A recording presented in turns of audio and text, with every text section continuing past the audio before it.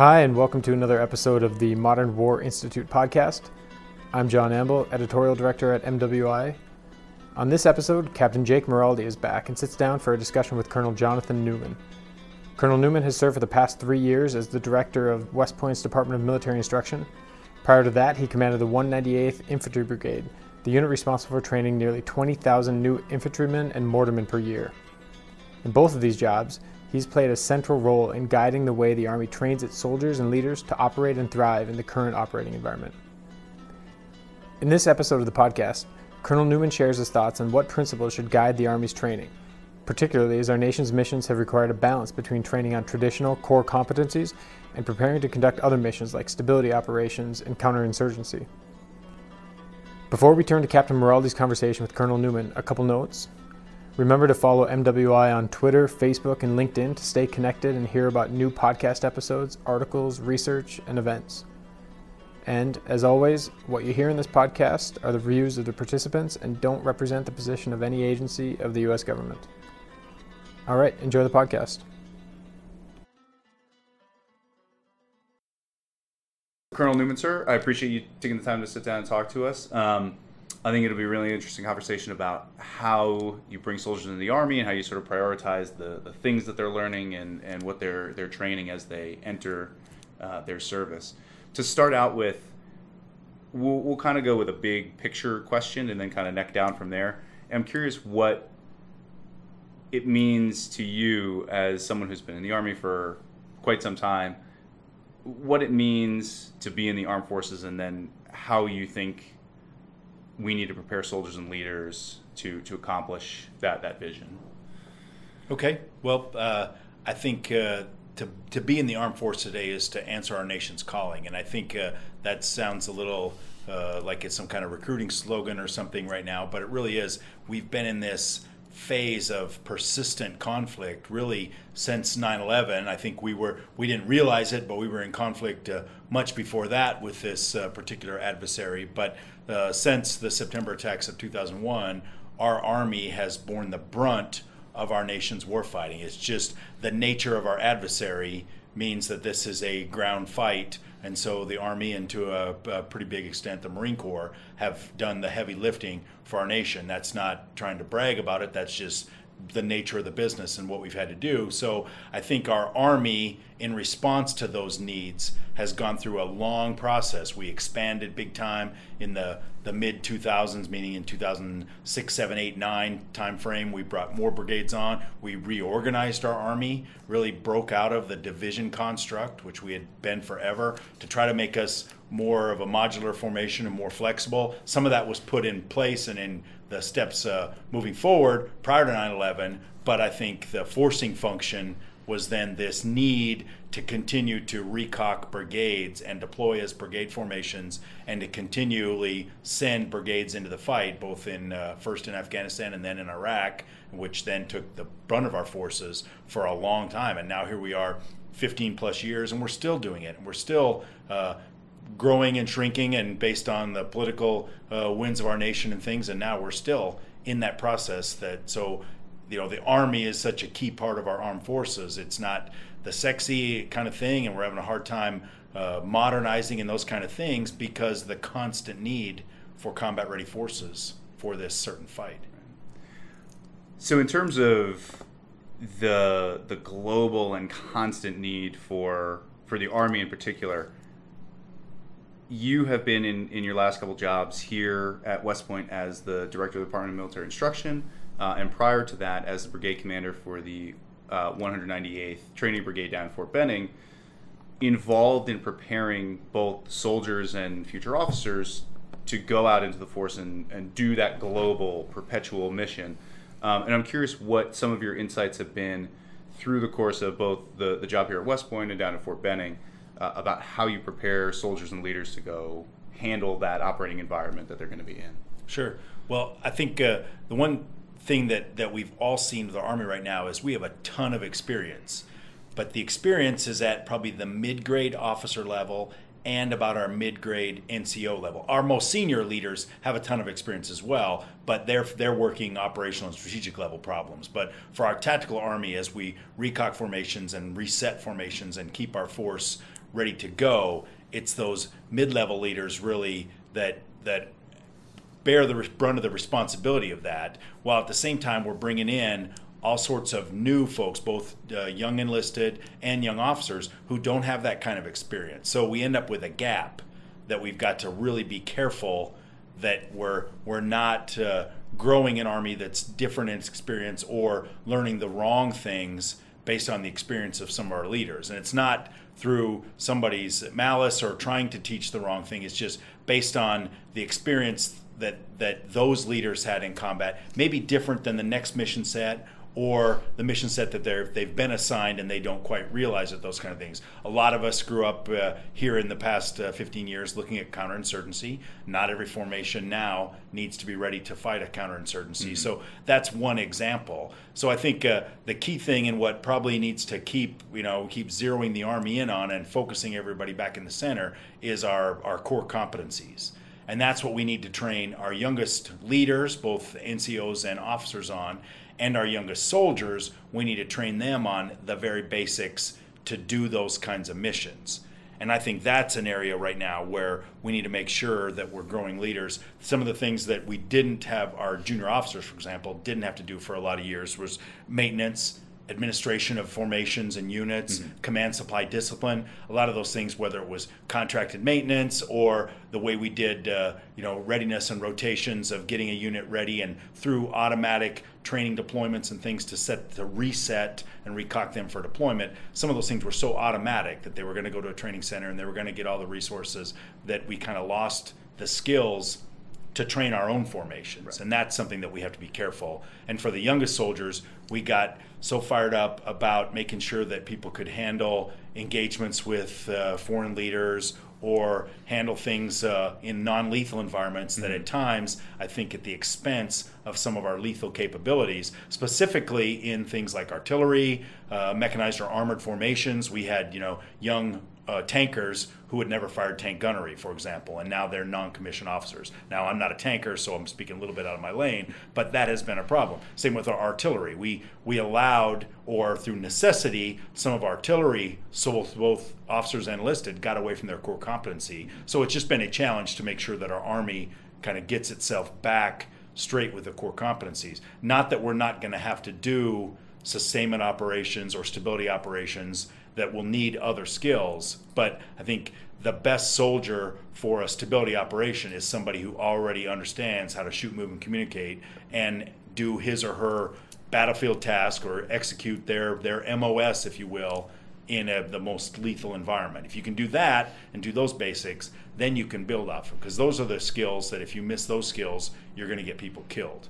So we all of us leaders have to remind ourselves that our first responsibility is to protect our force as we get ready to do whatever our nation's mission is. And the best way to have them protected and ready is to train them at the highest level to do the most lethal of our tasks. And then we can add on the other training as we need it based on our mission set. And sometimes we get focused on that directed mission up front, and it might be something different than our core competency. Mm-hmm. We just need to be careful that we train to our core competency first. So it's a degree of ensuring that our soldiers and leaders are able to handle sort of the basics, the blocking and tackling, for lack of a better term, of individual soldier skills and basic tactics, sort of kinetic tactics, as well as being able to execute in an expeditionary sort of way, being able to maintain yourself and retain the fighting capability of your force. Independent of other actors. Is that generally the construct you're talking about in terms of core competencies? Yeah, absolutely. For the younger soldier and the small individual and small units, it's the basics: shoot, move, and communicate. For then squads, platoons, companies up through battalion, it's their ability to execute, combined arms maneuver and tie the different weapon systems in and tie all the battlefield effects that they're going to need, all the warfighting functions, so that they're ready to execute whatever mission it is. But the first thing we got to make sure is that they can do the most lethal of their possible mission sets, because those are things, that one, it takes the longest to train that, and two, if you don't have it, you can't figure that out on the fly. You've got to have the basics in those competencies to do. And I've seen that. You mentioned my last assignment in the 198th Brigade at Fort Benning, where we were doing initial entry training. Mm-hmm. And the key thing there was to ground brand new infantrymen, about 20,000 a year that we were turning out, in the very basics of their tasks, so that when they got to their unit and were ready, they were then ready to execute collective training. We train them at the individual level and the very small units. A field training exercise at the end of infantry OSIT is a very basic exercise where they're operating at the squad level for the most part, sometimes in a platoon construct. But the goal there is to have them competent at their individual skills, so when we get to their unit, they're ready to execute collective training under the supervision of their team leader and squad leader and our great non-commissioned officers out there. Same too here, as I saw the mission when I became the director of military instruction here, is that we want to make sure our cadets gain the basic soldier skills that they need to be junior officers, and then that's tied to the leader development that West Point produces these great young leaders, so that they understand and they're competent soldiers as they are competent leaders, so that when they get to their officer courses, they're ready to take a leadership role and hone those skills. And then when they get to the units, they're ready to execute those tasks right away, so that they can learn in their BOLIC or in their functional training, get to their unit and be confident in their ability to go lead soldiers in whatever mission they're assigned. So I think there's two questions that come out of that, and the first one that I'd like to hit is talking about how you tailor all the requirements. Again, we talked about hitting core military competencies, and especially in an initial entry training or an OSIT environment, or here at West Point, there are discrete tasks, like very specific things that need to be trained. Is there room to augment those, or is there even time and resources to augment those with some of the other competencies, or are we stressed to the point in terms of resources and time to get soldiers into the force that it has to be just the base core competencies? And do we get them to a level of proficiency at those competencies that we could potentially branch out from there once they get to their unit? I don't think it just has to be the core competencies, but that definitely has to be the bedrock that you start with. And you mentioned, our most precious resource in training is time. And that's for any young leader, you want to build, their competencies up through repetition. Multiple opportunities for execute some of the same battle drills or the small missions that they're going to execute. So a leader has to be really innovative, I think, in how you find that time, make the time, or use the time you've got. And to get repetition, sometimes you're going to do, the first repetition might be in simulation. And then the second repetition might be in, a tactical exercise without troops, where all you have on the ground are the leaders executing what their leader responsibilities are before you ever take, the whole unit to the field. And some of those things that I already mentioned, you can do those while your unit's in some other cycle, in a support cycle or something where, right, all your soldiers aren't available because they're training at the individual level, for example, yep, or something. So you've got to just look at this, what time is available, obviously, and then figure out how to make the most of that. Be inventive to use your time, and then as you get those repetitions, that's where you change the conditions of the training. We don't really change the task or the standard, but in that, when we talk about task, condition, standard, you keep ramping up the conditions, and then you can add on more things that you need the leaders to be flexible with, whether it's indigenous forces on the battlefield or civilians they have to deal with, or a more complex situation, or even as simple as now you have to execute that task at night or under NBC conditions or something. If you keep doing that, then you'll get to the level of proficiency for whatever it is mission that is the end state. The challenge, of course, is you've got to really balance that with when your leaders rotate and when is the unit available for training. All those things we have to do across the Army. It's just hard to do. So the other question I had, you highlighted both that the officer side and the enlisted side, as they're coming to the Army, need to have those base competencies and those core individual soldier skills. I'm curious if you see any major differences in the way that we do or we need to train enlisted soldiers versus the officers, say, here at West Point. If that initial introduction to the military and to the Army and its skills more generally is different in those two populations.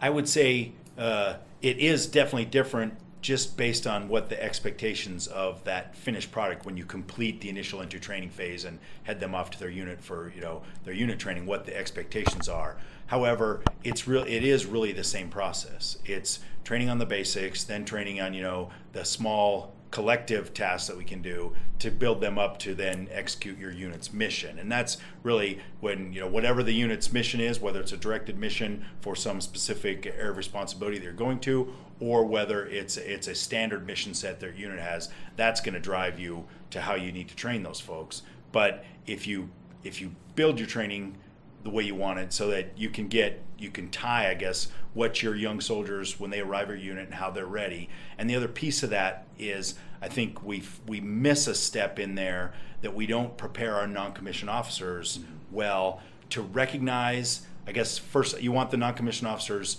filled in enough to know that's what's coming down the pipe, what's next in the training rotation, what are the next, the end states that the commander or the officers want, so that the NCOs can best train the individual skills to do that. In our Army, we used to talk about sergeant's time, but most of the time we didn't resource our sergeants with what tasks did we want them to train. We left up them to choose the tasks instead of saying, hey, here's the collective training that's coming up. Here's the end state that we've got to get this formation. Here's all the individual tasks that support that. Now I need you to go train these young soldiers. And they will, whether we set aside time in something as formal as the old sergeant's time model, or we just say, here's the time period available to you, and here's where you're going to have to squeak out time, or as something that we're doing concurrently, I need you working, it's the multi-echelon model that we want, we train officers on. The NCO piece of that is to make sure they understand the individual tasks that they've got to either train, or in a lot of cases it's just retrain, recertify, so that our young enlisted soldiers are ready when the collective opportunity comes along. An easy example would be, chemical training or NBC training. That's something that we haven't done a lot of in our Army during our counterinsurgency operations recently, but we need to make sure that all our soldiers have the bare bones and the core competencies to operate in a chemical environment. Well, to get before we can get our unit ready, we've got to make sure our individuals are ready. And that's an example of the things that we need to make sure that our NCOs are reinforcing at the individual level, so that we don't have a problem that we haven't thought about when we first start doing it at a collective level under NBC conditions. So how does something like that manifest itself in that initial entry environment, or in a West Point environment? Again, just because of the nature of those places, it's different than being in a real unit, right, than being out on the line. So what's the difference in how that training progression manifests itself in a place like West Point or at basic training? Well, the key thing for West Point is that everything we do at West Point is leader development. And we here in DMI, for example, we use the military science education program, and we use our military training program in the summer to build leaders. So everything we do is a leadership lab, with using small unit dismounted patrol missions or missions in the field as the tool to train young leaders. So that's really the model at West Point. While we're doing the basic soldier skills, what we're really doing is training leaders. So we rotate leaders through all those leadership positions in the field. And so back to your, really the point of your question is, the things we have to train. We have to make sure that the cadets understand their soldier skills enough that they can contribute to that collective training, so that we don't miss these leader opportunities. And fortunately for us, with a 47-month program, we get to have enough repetition so that our cadets, through both, started building at cadet basic training, and then built onto at cadet field training, all the way through our more capstone events like CLDT, or when they go out to the Army at CTLT, right. That now, because they've got the confidence in their skills, now they're ready to take their turn in leadership roles, because they at least know how to shoot, move, and communicate. They can do land nav. They understand marksmanship, and they understand the basics of combined arms doctrine, so that they can take their turn in the leadership lessons that we're trying to teach them, or the leadership exercises that we're doing here. So in an initial entry training model, that template is basically just taken to the individual skill level, right? That's correct. Essentially what you're trying correct. to do. You're getting as much repetition at those individual skills as exactly. possible. At Infantry OSET, where my last assignment was, there aren't many opportunities for brand new infantry soldiers and I had infantry OSIT to rotate through leadership positions. In a few places, when we're doing squad level exercises, they may take their turn as a team leader, or they may take a small turn as something, marching their classmates to training or those kinds of things. But there aren't many opportunities that we will try to have initial entry soldiers in a leadership role. We're trying really just to build their core competencies, their ability to shoot, move, and communicate, so that when they get to their unit, they're ready to contribute in a collective training environment.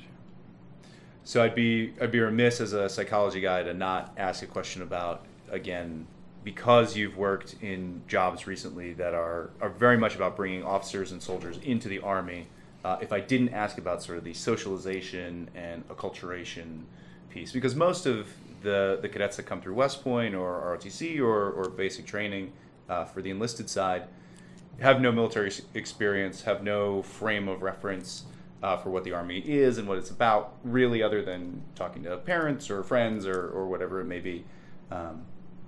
How do you view the socialization process, the bringing people into the Army process, that it happens at initial entry training or OSIT and West Point, and what is the impact of that on the Army at large? I think one of the, and you hit the nail on the head, is that the soldiers that come to our Army today, both enlisted and officers, come from a society that's different than how we operate. And they may not come with the same values, the same backgrounds, or recognize really the basic value of the team. Mm-hmm. And I think that's probably the number one thing that we do well in the Army, is both for young initial entry soldiers and for cadets here at the Military Academy, is that immediately we hit them with how important it is to be a good member of the team, mm-hmm. and why that this is such a team-based organization, and why in our Army that you can't operate really as an individual, and that we don't necessarily recognize or value individual achievers, especially early on. Right. We do recognize and reward individual achievement throughout someone's career, but early on in our initial training, for both here where we see for officers and in the Army for young enlisted, is that we reinforce that you don't do anything without the team. In fact, for day one, where you get a battle buddy, for example, and now young enlisted soldiers can't even go to the latrine without their battle buddy. I mean, we reinforce that this is a team effort and that it's going to take a team. And then the other way we do that is by making our training so demanding, both physically and mentally, that you have to rely on your teammates to help get you through. That there's nothing that you can do on your own as an individual to help you be successful. You're going to have to rely on the team, and they're going to have to be able to rely on you.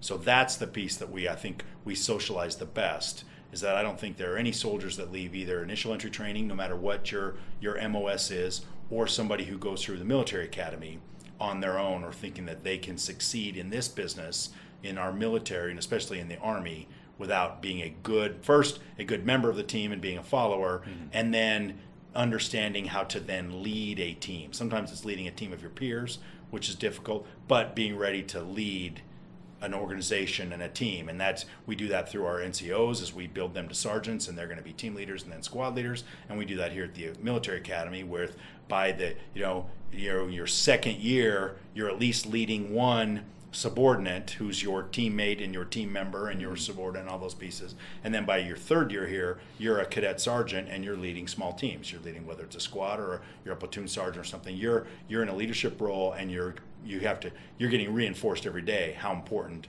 the team, whether you're the leader or just a member of the team, how important that is. So at the beginning of the conversation, we talked a lot about how, because there is so much that's asked of the Army at this point, there is so much that young leaders and soldiers are going to be asked to do once they're out in the force, and not enough time to really hit everything as soldiers and leaders are coming into the Army. I'm curious what some of the gaps are that we're not getting as soldiers come in. Again, we need to have them at the level where they understand their core competencies and are able to execute those core competencies. But what are some of the things that we don't do as good a job at as we probably should, and what can the individual do to kind of fill those gaps in through some sort of self-preparation? I think you're hitting it right on it. I think one of the things that we don't do well enough is reinforce that this is the kind of profession that demands self-study. I know when I was a brand new commissioned officer, I took it for granted that I was good at what I could do. I was pretty good. Just ask me.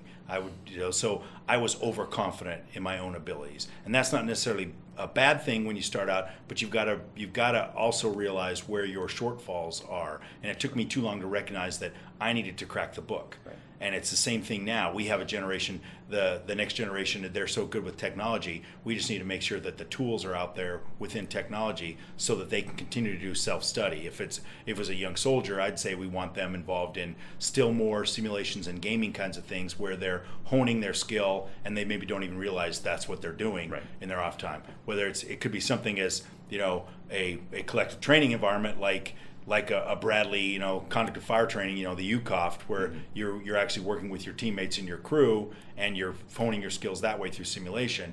But I think, especially for junior officers, we want to reinforce the necessity to, so to speak, crack the book. That it's going to continue to take self-study in big things like, military history and understanding the culture of where you're going to deploy to and those kinds of things, from just reinforcing and going back over battle drills and things that your platoon is going to need to conduct on the battlefield. That's the kind of thing we need to arm our officers really with that, I guess, hunger, mm-hmm. for lack of a better word, that makes them want to continue to study. And so I think if I were doing some of the jobs I've done if I was a battalion commander again, is I might institute not only, and I did the, a reading program and right. those kind of things, but I think I would have a testing program or a certification program more, mm-hmm. where you're going to take some more tests on doctrine and those kind of things that would then demonstrate that some of it's on your own time as well. Right. But there's an expectation in this profession that self-study is required. We do it at different times when we send you to the institutional army, for example.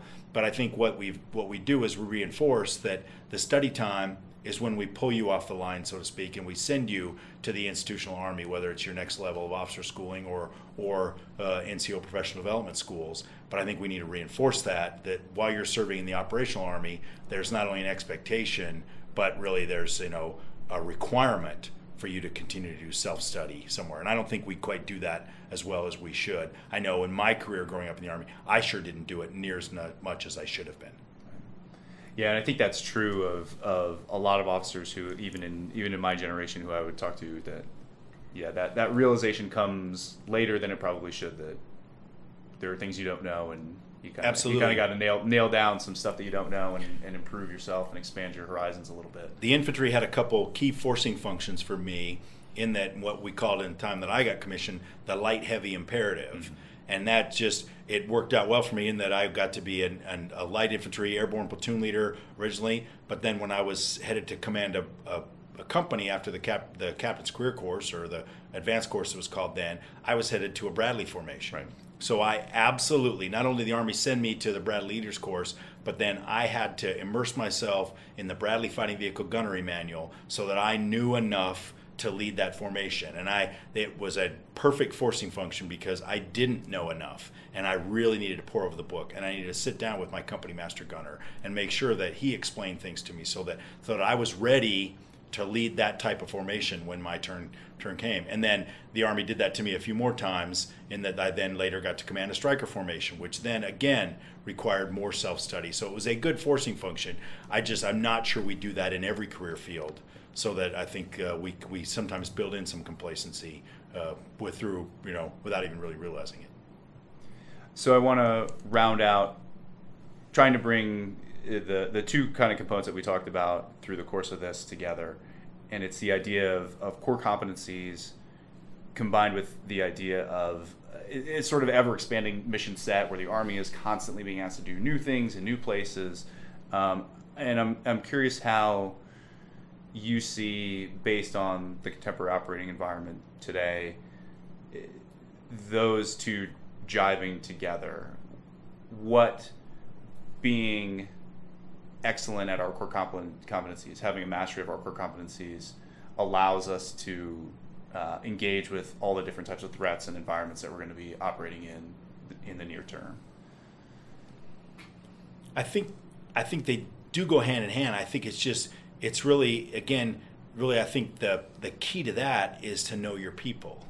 So that if, for example, if you're a company commander, you've got to really know your subordinates, your lieutenants, and probably your most senior sergeants, probably down to the staff sergeant level, for example, so that you kind of know where the strengths and weaknesses lie. One, if you've seen them execute training, you know where their strengths and weaknesses are in those core competencies.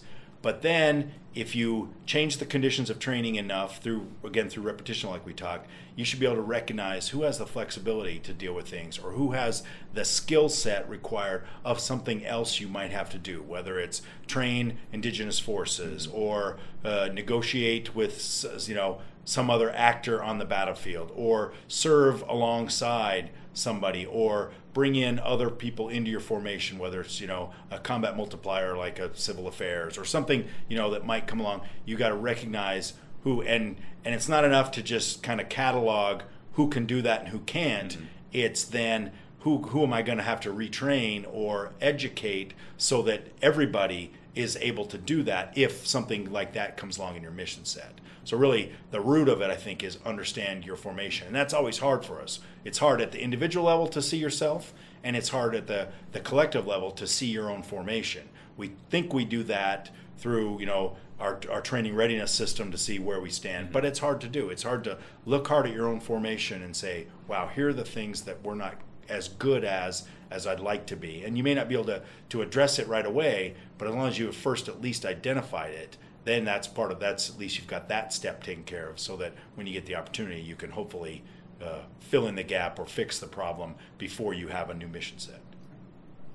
All right, sir. Well, I appreciate you taking the time to talk to us. I think this was enlightening, and look forward to hearing some feedback from folks out there about your experience. My pleasure. Thanks. Thanks for listening to the MWI podcast. Hopefully you've subscribed on iTunes, Stitcher, or your favorite podcast app so you don't miss an episode. If so, we'd love it if you'd give us a rating or leave a review. This will help make sure more people interested in all things modern war get a chance to hear about us. Thanks again.